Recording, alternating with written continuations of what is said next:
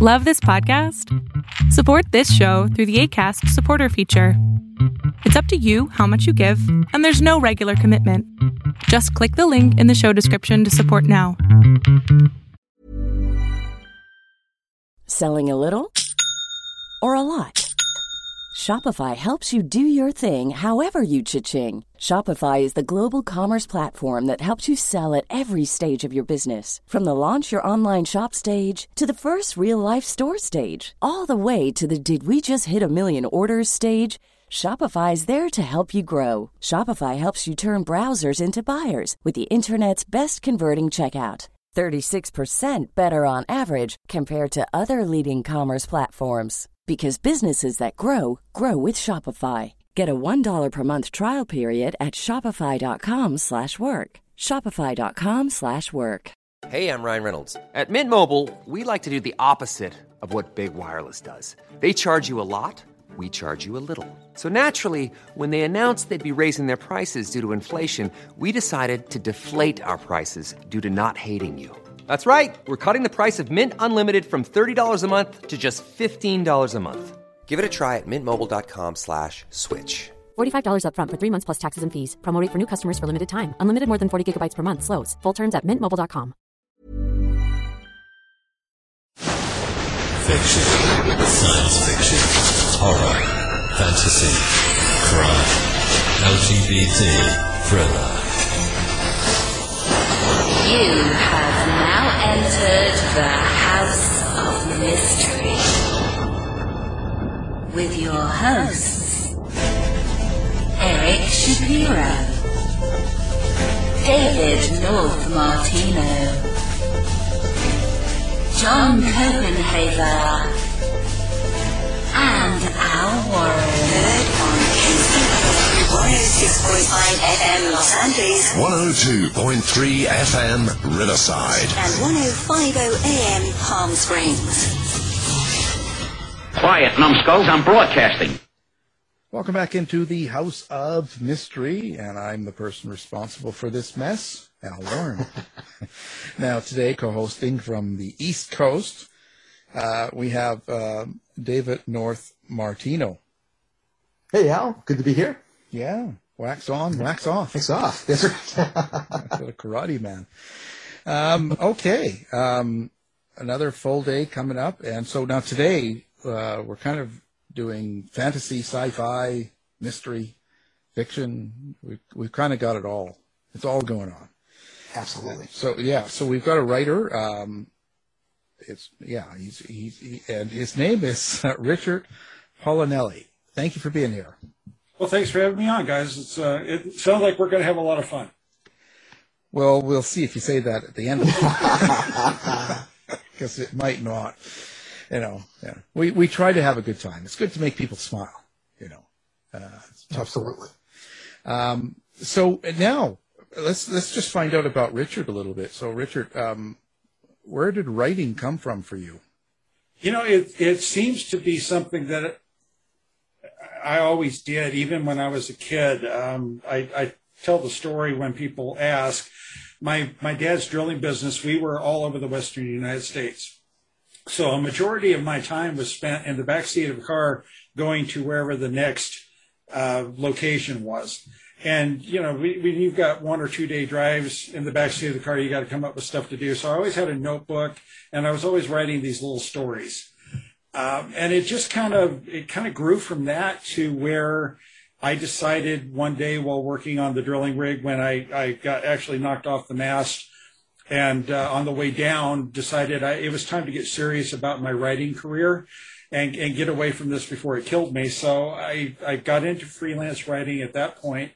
And it's just kind of, ever since that day in 1983, it's just the next step always seems to present itself in my writing career. And I've just kind of gone from freelance to working for newspapers to, now at this stage of my life, I'm writing novels. Sort of like my life. My dad kept me in the trunk. There were times when I think my dad was ready to put me in the trunk, but Yeah. I just stepped in the trunk. It was fine. It was just I couldn't see to write. So. Yeah. See, that would be the problem. Yeah, but so you kind of had this writing ability in a little bit in your younger and stuff. But what was the point, or what was the thing that turned you? How do I say this? There's a certain amount of confidence that comes when you actually are going to try and publish something you write, and that's not easy to come by. So what is it that give you confidence to actually think, okay, I can sell this? Oddly enough, it was a rejection letter I got, and it was a very not nicely worded rejection letter at that, but it gave me the motivation. It was the kind of the kick in the butt, if you will. I had written a short story. I submitted it. The rejection letter basically said I had committed a great offense against the English language and should never write another thing again. And for someone like me, that is like just waving the red flag at a bull, because that's just going to motivate me. And that was when I knew I could do this. No matter what the naysayer, no matter what this editor says, I can do this. And it was probably a good 5 years where I had that letter pinned above my desk. And at the time I was using a typewriter and eventually got to a computer, but that letter stayed up there. And every day, that's how I started my day, was reading that and deciding all over again I was going to prove that one person wrong. And so I knew I could do it. And that was the thing, was going to make sure that I was going to see it through. And I think it was when, as far as being completely confident that I could do this, it was when I got hired to work as a sports writer for the Independent in New Mexico. Because that told me that, yeah, other people see what I do and they know I can write. So that was when the letter came down, when I got that job. Did you hunt him down and kill him? No, it's funny because a few years later, that person's name came up in a conversation, and it triggered the memory of, hey, that's the person who wrote that letter. And I wasn't as irritated or as upset about it as I was back then. I mean, I remember the day I first read that letter, and steam coming out of the ears, lava flowing everywhere. But by the time I got that reminder, it was like, in a way, that person I should be thanking, because they kind of gave me the motivation I needed to do it. And it's kind of a strange way to get motivation, but I think I tell a lot of writers who are new, it's like, you're going to get the rejection letters, and some of them aren't going to be nice. Yeah. And I see so many people get a rejection letter and they quit. Don't do that. Don't take that way. Take it as your motivation, your goal is to say, no, I can do this no matter what this letter says, and keep doing it. So by the time that person's name came back up again, I was more grateful than angry at them. And unfortunately, they had passed, so I didn't get a chance to tell them, hey, thank you for that kick in the butt I needed. Yeah, yeah. Well, so that goes on to nowadays. There's so much social media out there, and you're exposed to everybody, and so that leaves it open to all sorts of reviews, or all sorts of opinions can come out, and they're not always real nice. No. What's your opinion on that? Like, how do you deal with reviews, good or bad, or do you even look at them, or are they important? Yeah, they are in a way, but you don't want to spend every hour of every day going back and looking at your reviews. And one measurement I use is 3 stars or higher. That's a good review. Even, if everybody wants to get all 5s, dream on. That's not going to happen. But if you get 3 stars or 4 stars or 5 stars, that's great. That means they liked it. The 3 stars liked it. The 4 stars really liked it. And the 5 stars loved it. So all three of those categories, those are great reviews to get. The 2 stars, I pay more attention to than the 1 stars, only because the 2 stars, it's usually there was just something that they didn't connect with the reader. And if you read the review, you can kind of glean where they're coming from. And every once in a while, you'll find a nugget that you can use for your next project. You can remember, hey, I did that, and this was the reaction it got, and I can see where it got that reaction, so let me do this a little different this time. And it helps to improve your writing. The 1 stars mostly, I found, are people who you have posted something on your social media account somewhere, has absolutely nothing to do with the book. But by golly, they're going to teach you a lesson for posting that vile, evil thing you posted, and they'll go and they'll leave a 1-star review on the book. I'd say about 99.9% of your 1-star reviews you just ignore. Every once in a while you get one where someone just didn't like the book. It's going to happen. I wish Goodreads was better at policing some of these 1 stars, because some people go on, yeah, I never read this book. I have no idea what it's about, but I hate the author's guts, so here's a 1 star. That's not a legitimate review in my mind at all. And I wish Goodreads would do a little bit better job of policing that. Amazon, at least, you have to have bought, I think, $50 worth of merchandise before they'll let you review. So at least you've got skin in the game, and they will indicate whether the person has actually bought the book or not. You'll see verified purchase, or you won't.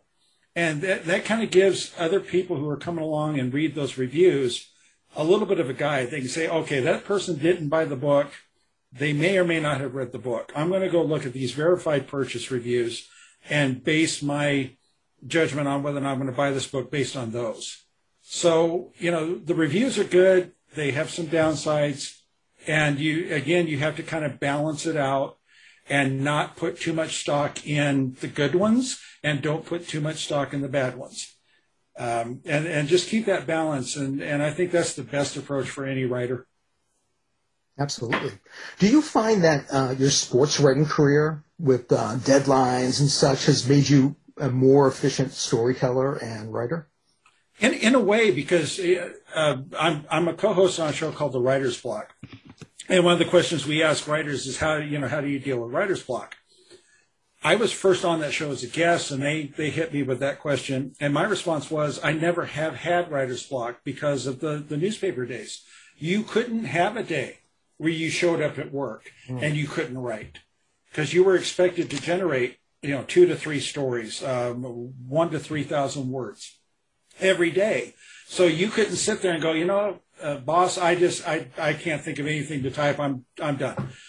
You would be replaced by somebody who can come in and get the job done. So that has helped in setting deadlines, meeting deadlines, and not getting bogged down in things, and actually sitting down and producing.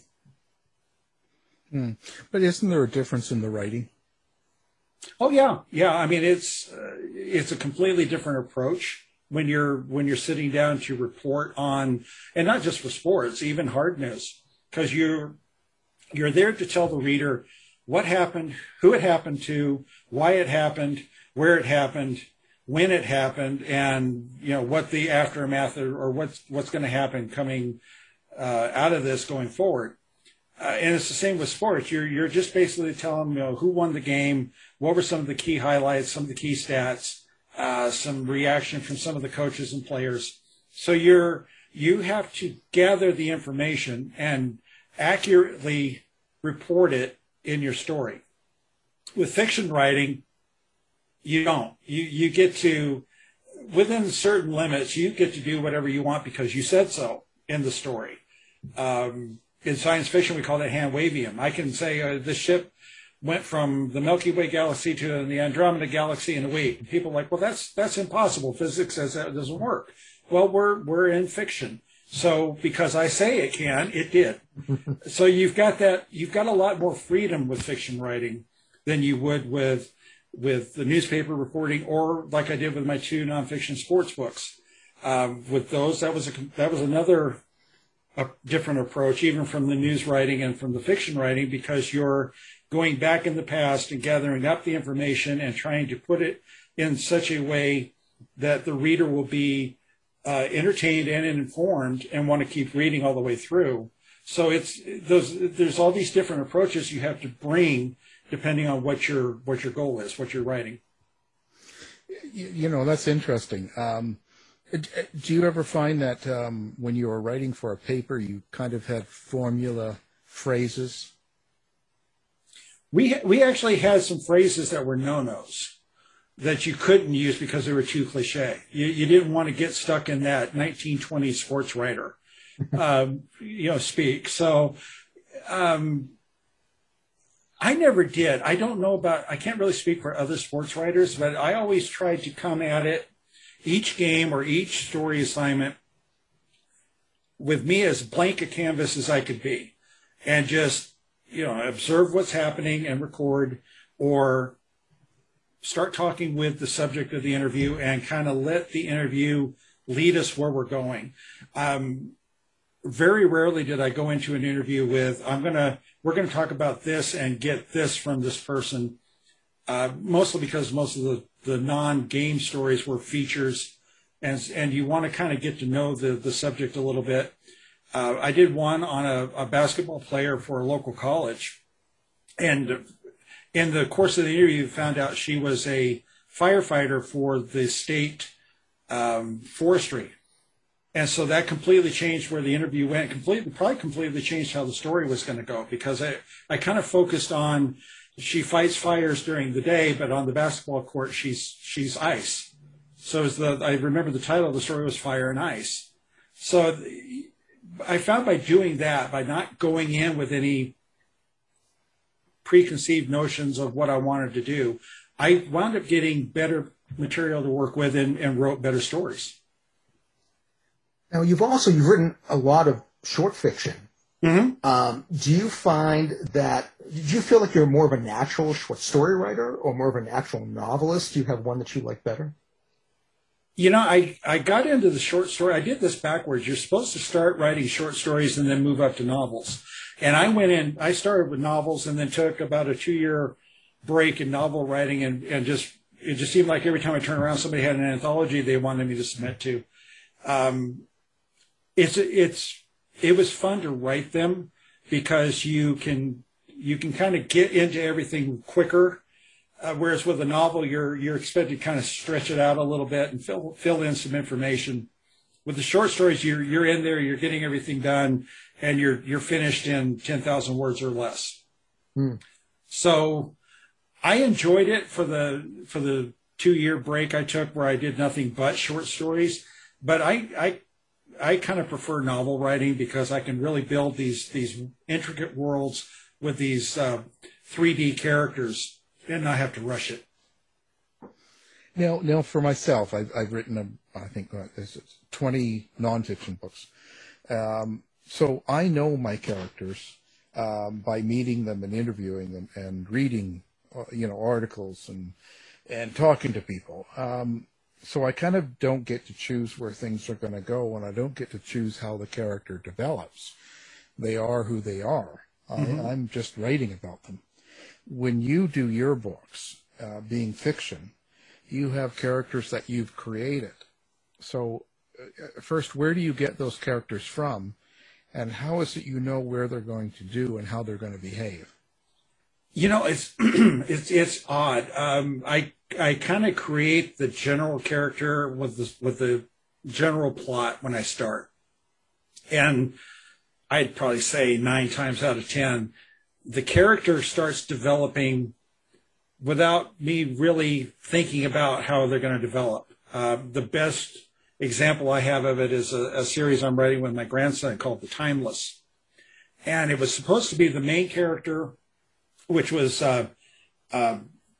it's a deep space pirate named Rock Congo. He's the captain of the Timeless, and he's pursuing a interstellar thief named Duchess Moran. Those were supposed to be the 2 main characters. Those were the 2 main characters I sat down to write. They aren't the main characters.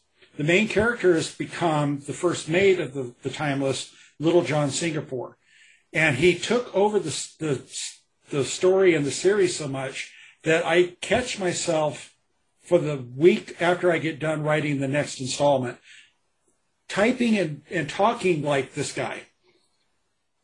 He doesn't say my watch, it's me watch. He's got that very pirate type accent and lingo going, and I catch myself falling back into his way of talking because he has taken over the series so much. It's the stories are being told from his point of view as he's relating them to a journalist who's visiting him as he's sitting on death row on a prison planet. So it's kind of like that with most of my characters. I have the general outline at the beginning, and as the story progresses, I kind of discover more about them and then put that into the story as it goes. So it's a little different process for me. I don't think everybody writes that way. I think I've seen a lot of people, they have these detailed notes on the character, the detailed notes on the world they're in, and I just kind of start with the basics, and then we see where we go.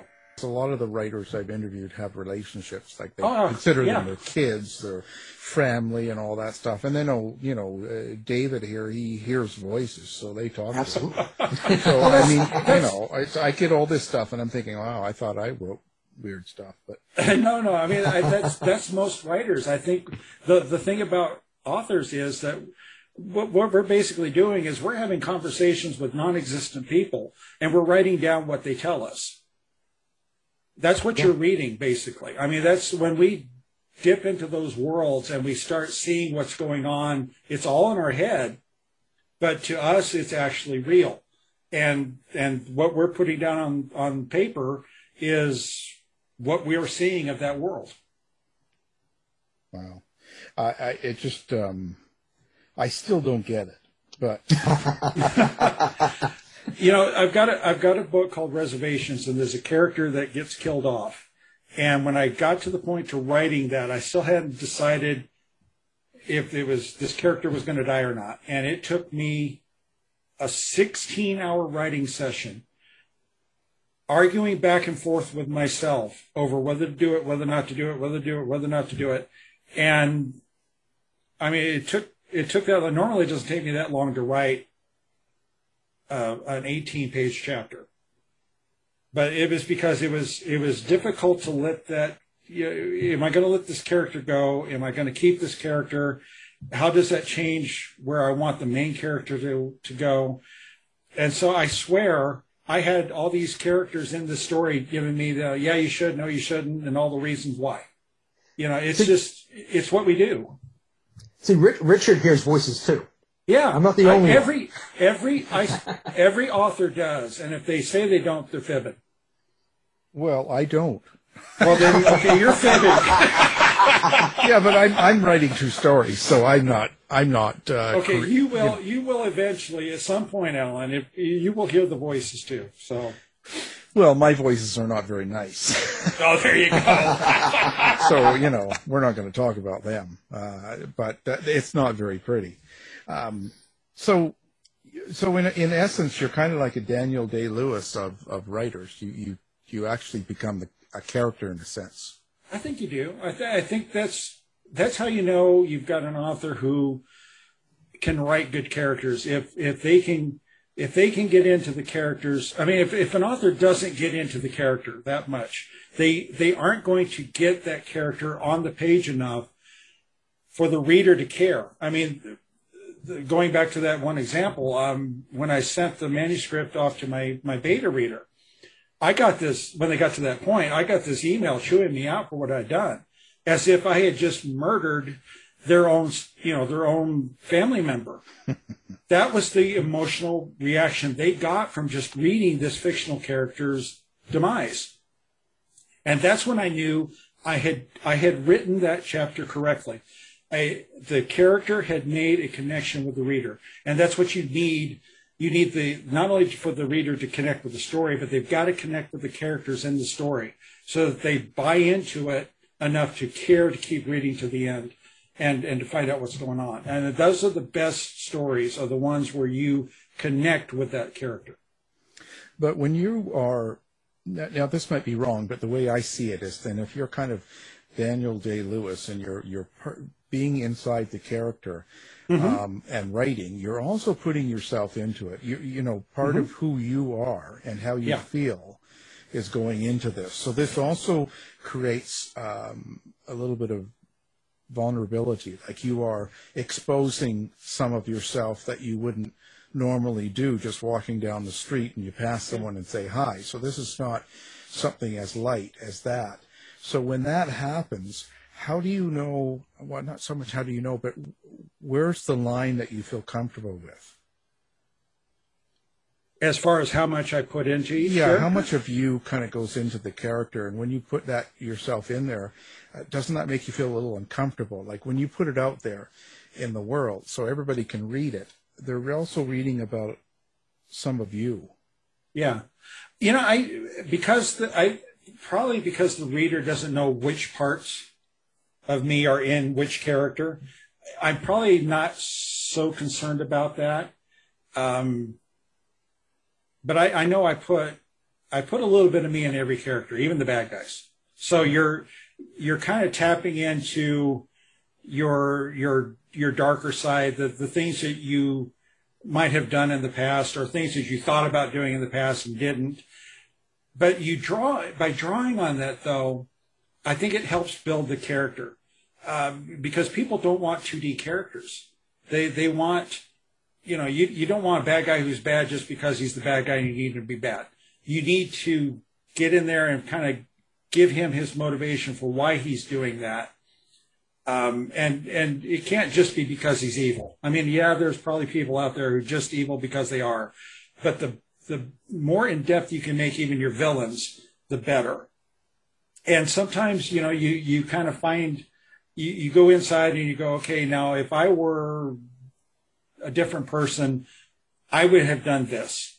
And you kind of tap on that and put it into that character and just kind of see where it goes. But as far as being concerned that people, you know, I would hope that they would see somebody going around shooting everybody and not think that's what I do when I'm not on a radio show or behind my typewriter. Definitely not. But yeah, I don't worry about what I might be exposing. Well, maybe not shooting people, but you probably got bodies in your freezer. I mean, I don't know. But when we get into your books, now you tend to swing into science fiction a lot and fantasy. Mm-hmm. How do you describe what that is? As far as what science fiction is? Yeah, like when you say science fiction and fantasy, so if someone had never really got into that category before, and you say, "Well, I'm a fantasy sci-fi," what is that? That's still a huge debate, because people are still arguing whether or not Star Wars is science fiction or science fantasy. So basically, you know, for me, science fiction, you know, it doesn't have to involve space flight. It doesn't even have to involve, you know, another planet. You can have science fiction that's based here on Earth. One of my short stories is The Last Human, and nobody leaves the planet.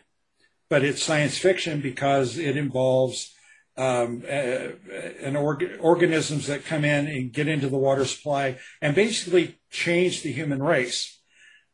But the question in the story is the change for the better, or should we remain the way we were before they arrived? And as it turns out, there is one scientist who has in her power the ability to undo the change. If you're looking for plump lips that last, you need to know about Juvederm lip fillers. With Juvederm Volbella XC and Juvederm Ultra XC, your lip look, whether it's subtle or bold, can last up to 1 full year with optimal treatment and no additional maintenance. Find a licensed specialist and see if it's right for you at Juvederm.com today. That's JUVEDERM.com. Add fullness to lips in adults over 21 with Juvederm Volbella XC or Juvederm Ultra XC. Do not use if you have severe allergies or a history of severe allergic reactions, or if you're you're allergic to lidocaine or the proteins used in Juvederm. Tell your doctor if you have a history of scarring or taking medicines that decrease the body's immune response or that can prolong bleeding. Common side effects include injection site redness, swelling, pain, tenderness, firmness, lumps, bumps, bruising, discoloration, or itching. As with all fillers, there's a rare risk of unintentional injection into a blood vessel, which can cause vision abnormalities, blindness, stroke, temporary scabs, or scarring. For full, important safety information, visit Juvederm.com. Hey there, it's Michelle Norris. I'm host of a podcast called Your Mama's Kitchen. When I travel, I'm usually looking for a way to find a taste of home when I'm not at home. And one of the things I love to do when I am at home is entertain. And Airbnb allows me to do that. When I was in California recently, I rented a house that had a great kitchen. And when we were sitting around the table, we were all thinking, we're in someone else's house. Someone could be in all of our homes as well. If you have a home, but you're not always at home, you have an Airbnb. Your home might be worth more than you think. Find out how much at airbnb.com/host. Hey, it's Ryan Reynolds, and I'm here with Keith, co-star of my upcoming film, If, only in theaters May 17th. Do you want to tell people the big news? All right, I'll do it. Sign up now and you'll get unlimited for $15 a month and 6 months of Paramount Plus Essential Plan on us. MintMobile.com/switch. Upfront payment of $45 equivalent to $15 per month. Unlimited over 40 gigabytes per month. Face lower speeds. Videos at 480p. Active Mint customers by 531.24 get 6 months of Paramount Plus Essential Plan. Auto renews after 6 months. Offer ends May 31st, 2024. Separate Paramount Plus registration required. Terms and conditions apply if rated PG. You should celebrate yourself every day. But some days you should celebrate with jewelry. Whether you want to commemorate an unforgettable moment or just bring some added sparkle to your collection, Blue Nile can offer you expert guidance and a wide assortment of jewelry of the highest quality at the best price. Go to BlueNile.com today and experience the ease and convenience of shopping Blue Nile, the original online jeweler since 1999. That's BlueNile.com. BlueNile.com. But what she has to figure out is should she change everything back or should she leave it alone? And she's, she kind of has to grapple through some encounters and kind of see what's actually going on before she makes a decision. That's science fiction, even though it has no spaceships, no nothing. So, sci-fi fantasy could be anything. And that's what makes it, to me, so appealing, is that I could write a story and easily fit it into that umbrella without having to be a purist about it and say, no, you have to, like space opera. My latest book is technically space opera. With space opera, you have to have spaceships, you have to have space battles, you have to have empires rising and evil empires and all that. So there's genres within the sci-fi fantasy realm that things fit into. But overall, I think science fiction can just be what we think going forward the human race is going to be facing. And I think that's the basic explanation I can come up with. So you're responsible for all the conspiracy theories out there, then? I don't. They make for great stories. Yeah. That you can build off of. In fact, the one that I used was the ancient alien theory that we're all descended from another species from off the planet somewhere, and I kind of took that and turned it into a novel. And made it believable enough that people are like, is this science fiction or is this you with a theory of your own? And I'm like, I'm not saying. That's up for you to decide. Is this just a story or is this what really happened? So yeah. You need your own series and you can get this going. It's just crazy. What is your favorite part of writing a sci-fi? Probably creating a new universe. Not the actual physical universe, but by that I mean with Galen's Way that we just came out with. It's set in the Andromeda Galaxy, so we have no clue what's out there at all. So I can take this, it's again back to the blank canvas thing. I can take this blank canvas and fill it in however I want and create these worlds and these people and this conflict that they're facing, and come up with some new concepts that we don't have currently and kind of mix them in and just kind of see where it goes. So it's the ability to say, what if, ask that question, and then I get to write the answer. So, what if we all wound up moving from Milky Way to Andromeda? Okay. Galen's way. This is what happens. And so I get to pose the question and then create the answer, and nobody can come along and fact check me.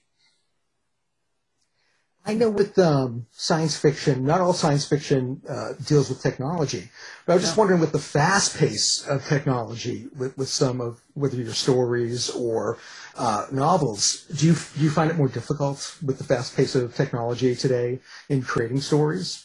Yeah, because I've got one story that's outdated, and I only wrote it like 5 years ago. The technology went past what I thought it was going to do faster than I thought it was going to do, and it's like, okay, never mind. We'll just throw that one in the bin. In a way it does, but I think the fact that it's moving so fast, I think a lot of us can build on that and say, okay, we've come, look how far we've come in just the last 10, 15 years. Where are we going to be in 20 years, 40 years, 100 years? And just come up with whatever you want. And if you can even loosely tie it back to what we're going through now, it'll make enough sense that you can make a story out of it. And who knows, it could be some of us are the next Jules Verne. He was writing about stuff that was impossible in his day, and we take it as commonplace. Yeah. So did you involve, or do you involve anything that's going on currently? Or do you stay away from that?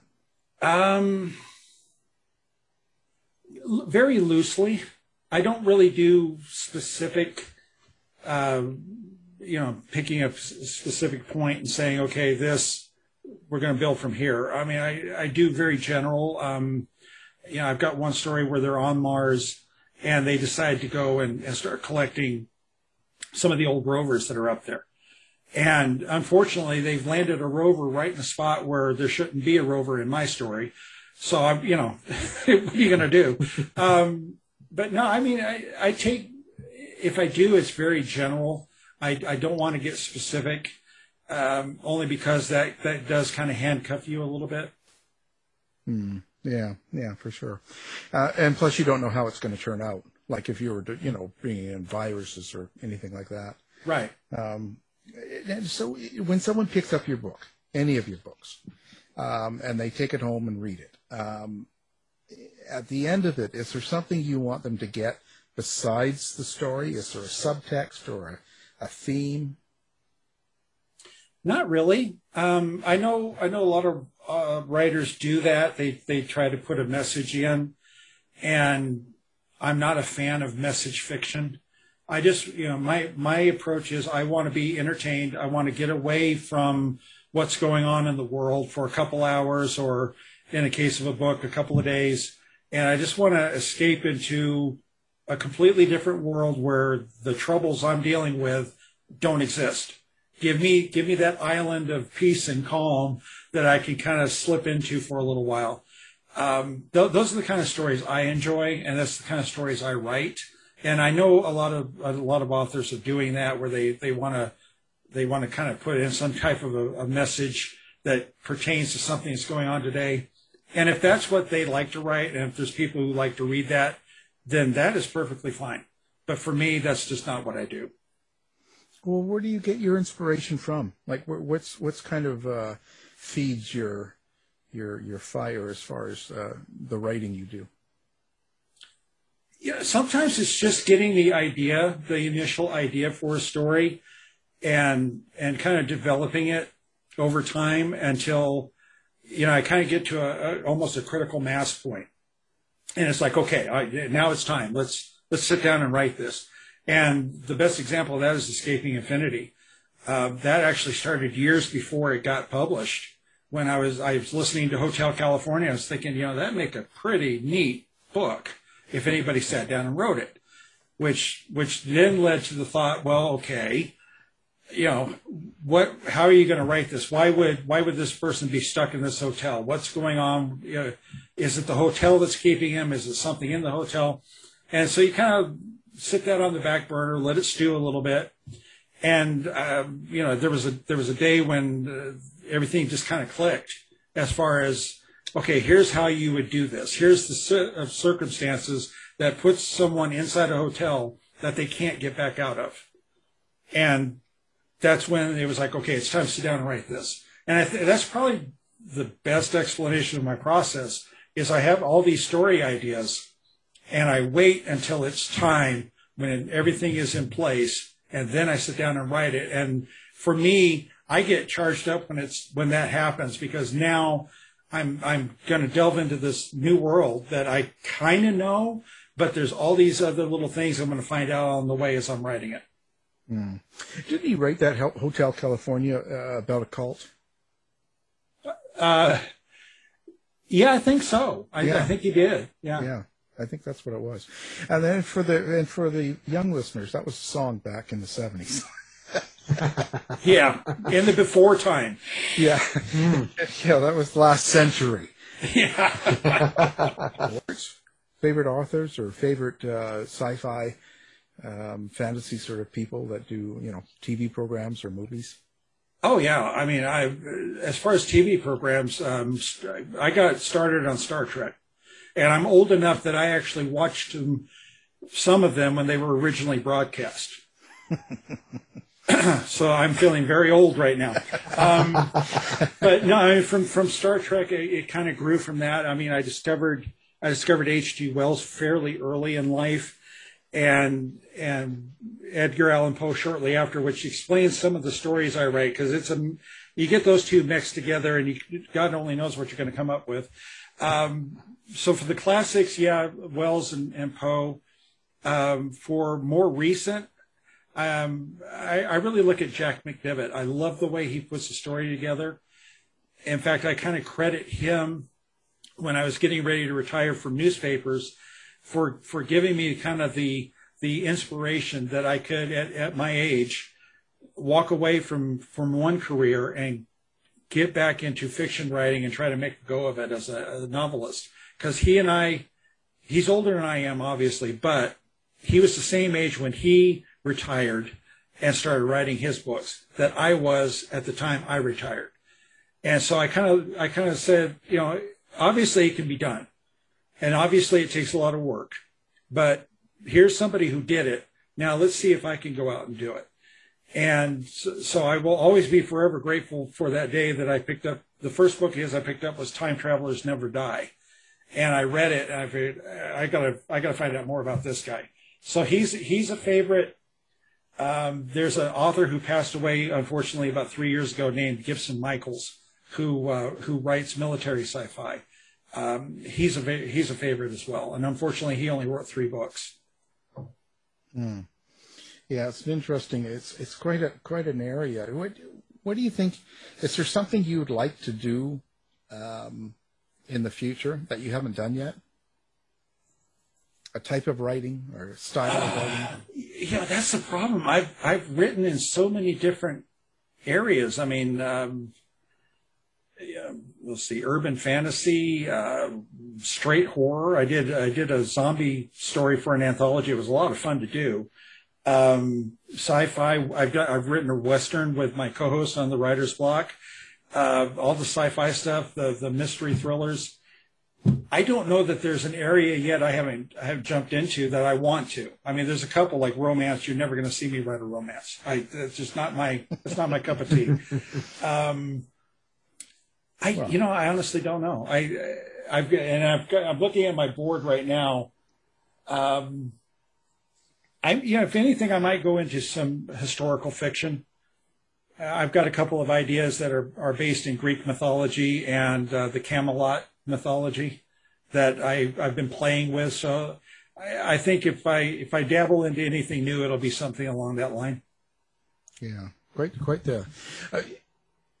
So now let's talk about, do you have a website and a place that people can come find you at, or send you bad letters? And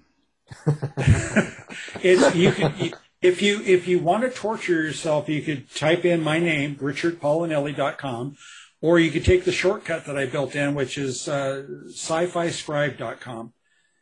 And it's SCIFI and then scribe.com, and that'll take you to the website, and everything you need to know about me and how to get my books and the whole 9 yards will be on that website.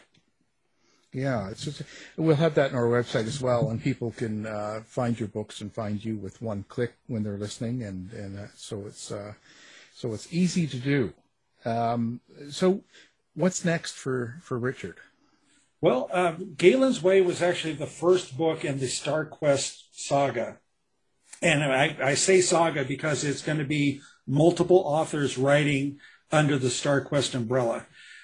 John C. Wright created this universe. He's got 4 books that he's trying to get out by the end of this year or early next year. I have, because he invited me to join in on this, I now have 7 more books laid out in StarQuest. There are 2 other authors I know of who are writing in StarQuest. So we are hoping within a few years that people can look into this, and they will have at least a dozen, if not more, StarQuest stories. So that's kind of becoming the focus for me. I've got a couple of standalones. I'm doing a sequel to Escaping Infinity.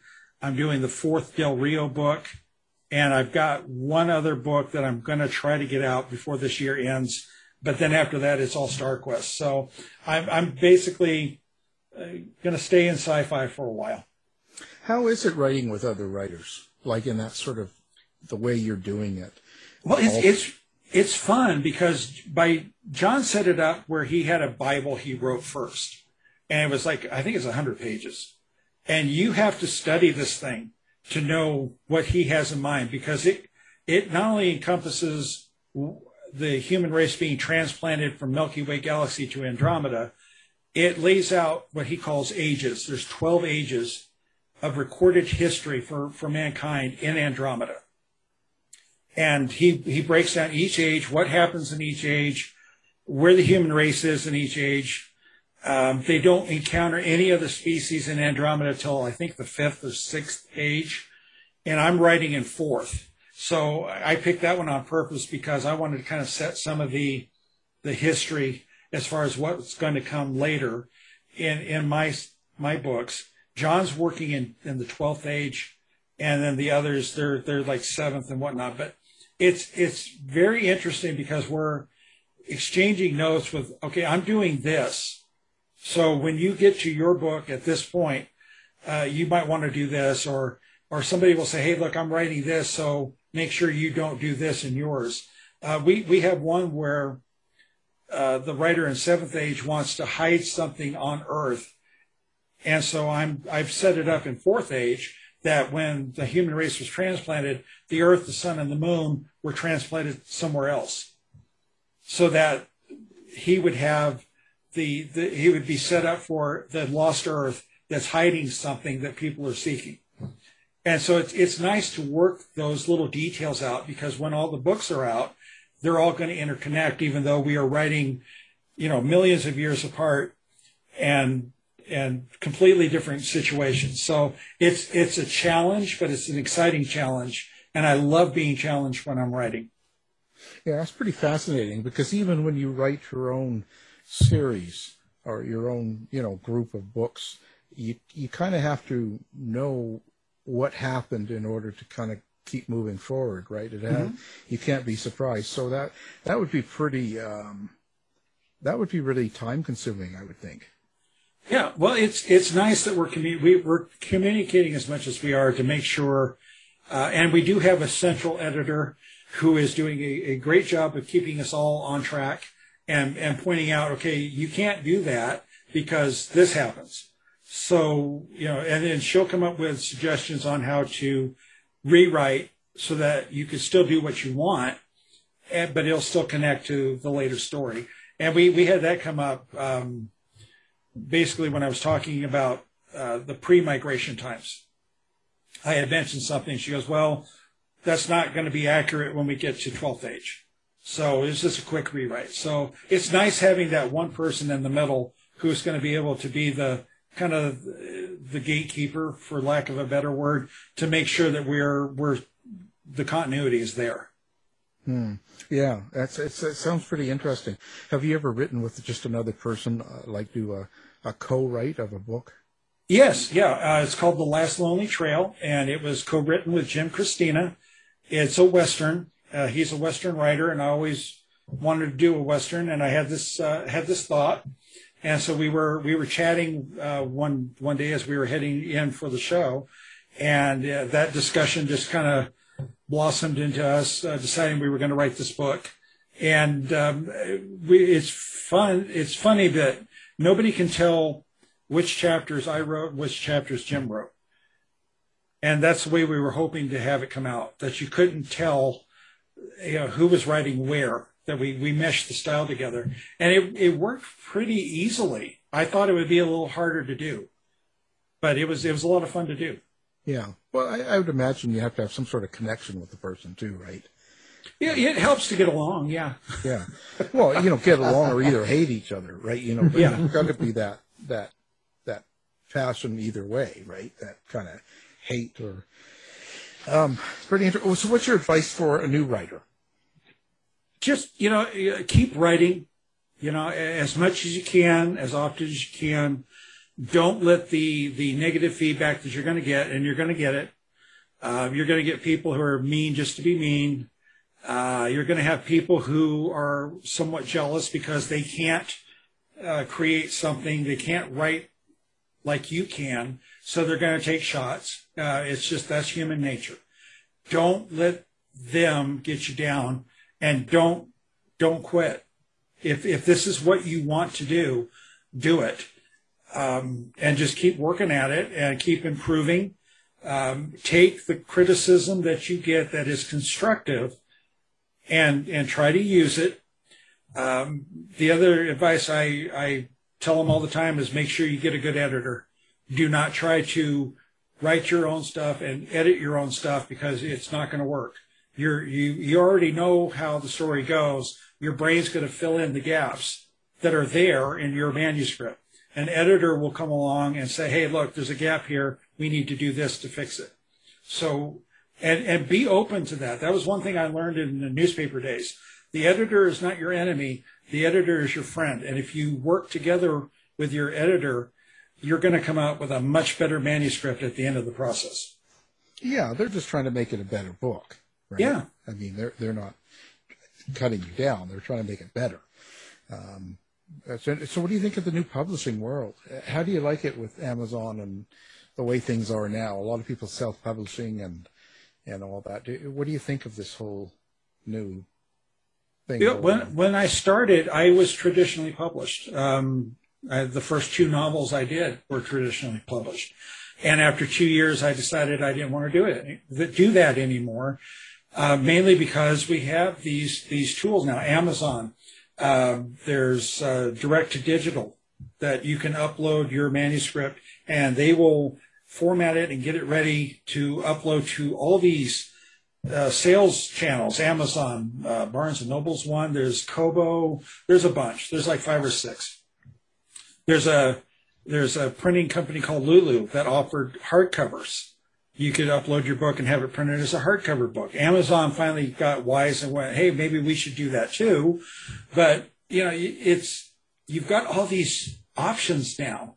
And yeah, it's a little bit more work, but at the same time, you're not losing 90% of what you would get to your publisher and your agent. And it's not that indie publishing is for everybody. I don't recommend it for everybody.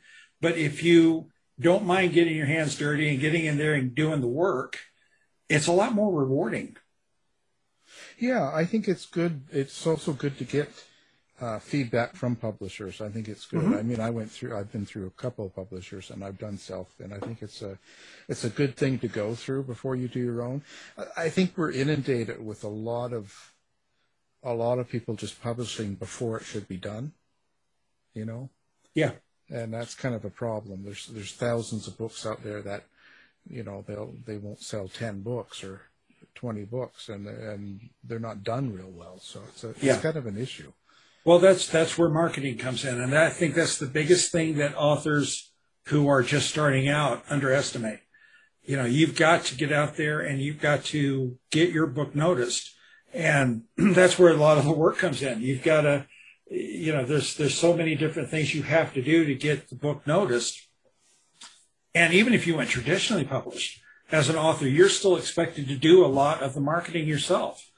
Author I know with a publisher, I'm not going to name names on either side, showed up to a event, and he had all this stuff that he set up for his book. And I walked over and I said, wow, they really went all out for you with all this stuff. And he goes, no, that came out of my pocket. All these banners, all these cards, all these things that he was laying out on his table, he paid for himself. Because the publishers, they're going to throw most of their marketing to the big names. And there'll be a little bit of effort they'll do for you, but you're going to be expected to go out to the events and, hit the social media and do everything that indie publishers do anyway. But like I said, you got to, you're only going to get a very small piece of that royalty pie after your publisher and your agent get done. So if you're going to do all that work and you don't mind doing the little extra work you're going to have to do, go indie and you'll get probably just as many sales, but you'll get more of the money at the end of the day. Yeah. Oh, that's good advice. Wow. So it's been a great conversation. We learned a lot today. We learned that you got to get out there and whore yourself as much as possible to get your book sold. and sadly, that is true. There you go. And Richard hears voices, and that's where it all comes from. So get yourself a voice and whore yourself, and you'll be successful. There you go. Wow. Our guest has been Richard Polinelli. Thank you for being here. Thanks for having me on, guys. It's been a blast. Thanks, Richard. To find out more about our show, guests, or to listen to past shows from our archive, please go to www.houseofmysteryradio.com.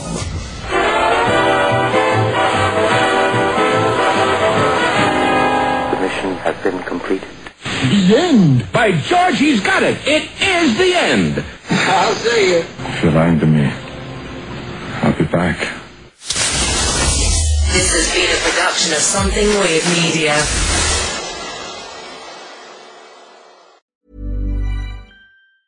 Hi, I'm Daniel, founder of Pretty Litter. Did you know cats tend to hide symptoms of sickness and pain? I learned this the hard way after losing my cat, Gingy. So I created Pretty Litter, a health monitoring litter that helps detect early signs of illness by changing colors, saving you money and potentially your cat's life. Pretty Litter is veterinarian developed, and it's the easiest way to keep tabs on your fur baby's health right at home. Go to prettylitter.com and use code ACAST for 20% off your first order and a free cat toy. Terms and conditions apply. See site for details. Hey, it's Paige DeSorbo from Giggly Squad. High quality fashion without the price tag. Say hello to Quince.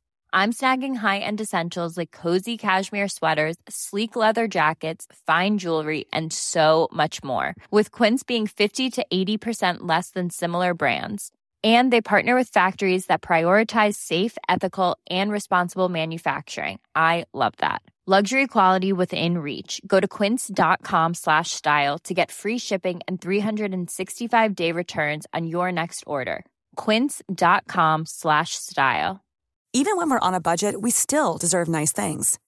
Quince is a place to scoop up stunning high-end goods for 50 to 80% less than similar brands. They have buttery soft cashmere sweaters starting at $50, luxurious Italian leather bags, and so much more.